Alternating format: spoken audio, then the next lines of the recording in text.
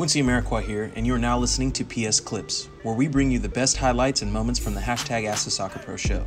You can subscribe to listen to more clips, this full episode, and all our other Perfect Soccer radio shows over at perfectsoccerskills.com/radio. That's perfectsoccerskills.com/RADIO. Saying that they stand for something when it's clear that they stand for anything that is in the benefit of them in the current moment. Don is flip-flopping in everything that he says, always. The statements from the league are always extremely generic. Serena said, what actions do you feel the league should take based on what is currently transpiring? I think the league needs to stop playing both sides, and I think the league needs to stop sitting on the fence and stop saying that they stand for something when it's clear that they stand for anything that is in the benefit of them in the current moment.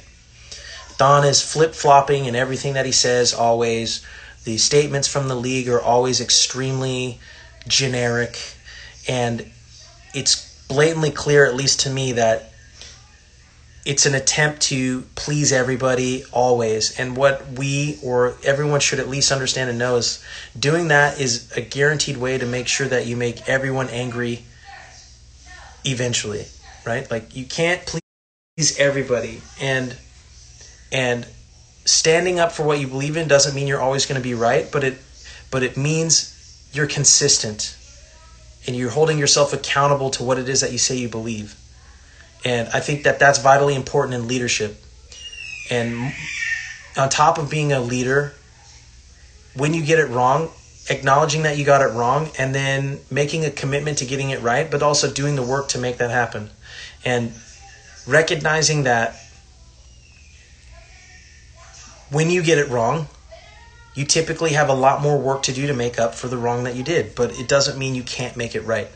But you won't make it right if all you do is figure out ways in which you can not take personal responsibility, not take the blame, shift the blame and point it towards others and other people. And I think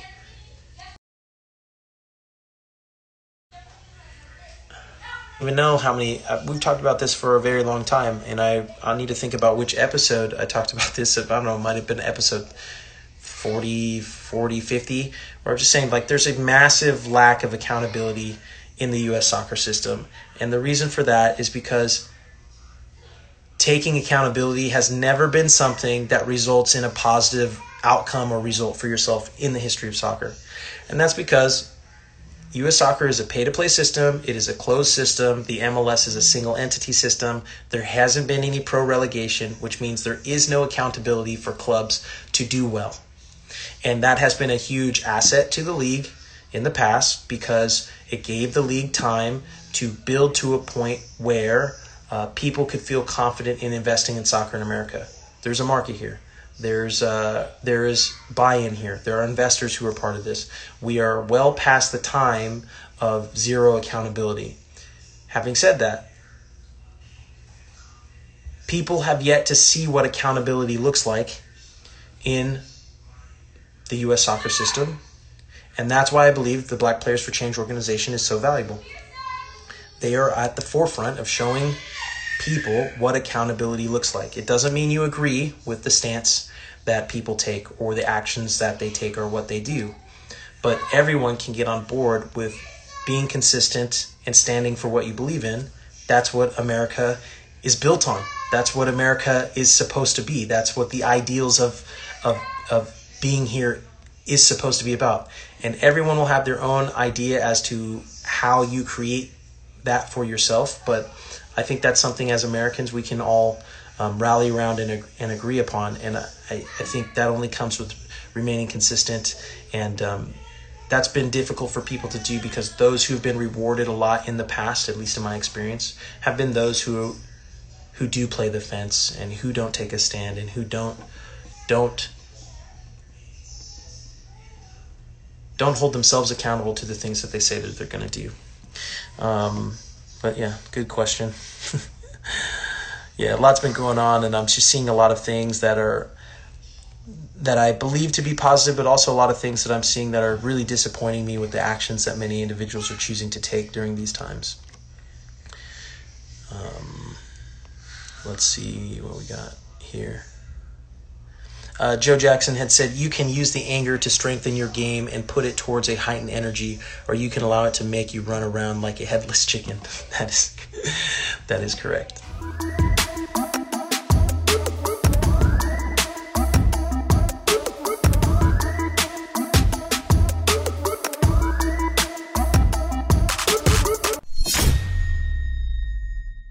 Quincy Amarikwa here, and thanks again for listening. If you enjoyed this episode, please be sure to share it with someone you feel will get some value from it. And if you could take a moment to leave a review of our podcast wherever you are listening and let us know who you would like us to interview next, we'll get working on it right away. You can re-listen to this episode and all our other interviews, episodes, and audio shows over at perfectsoccerskills.com/radio. That's perfectsoccerskills.com/RADIO. You can also enter to win free weekly soccer prizes, goals, balls, jerseys, player meet and greets, and more by heading over to perfectsoccerskills.com/PSTM. That's perfectsoccerskills.com/PSTM to enter to win for free today. Thanks again, and see you guys in the next episode.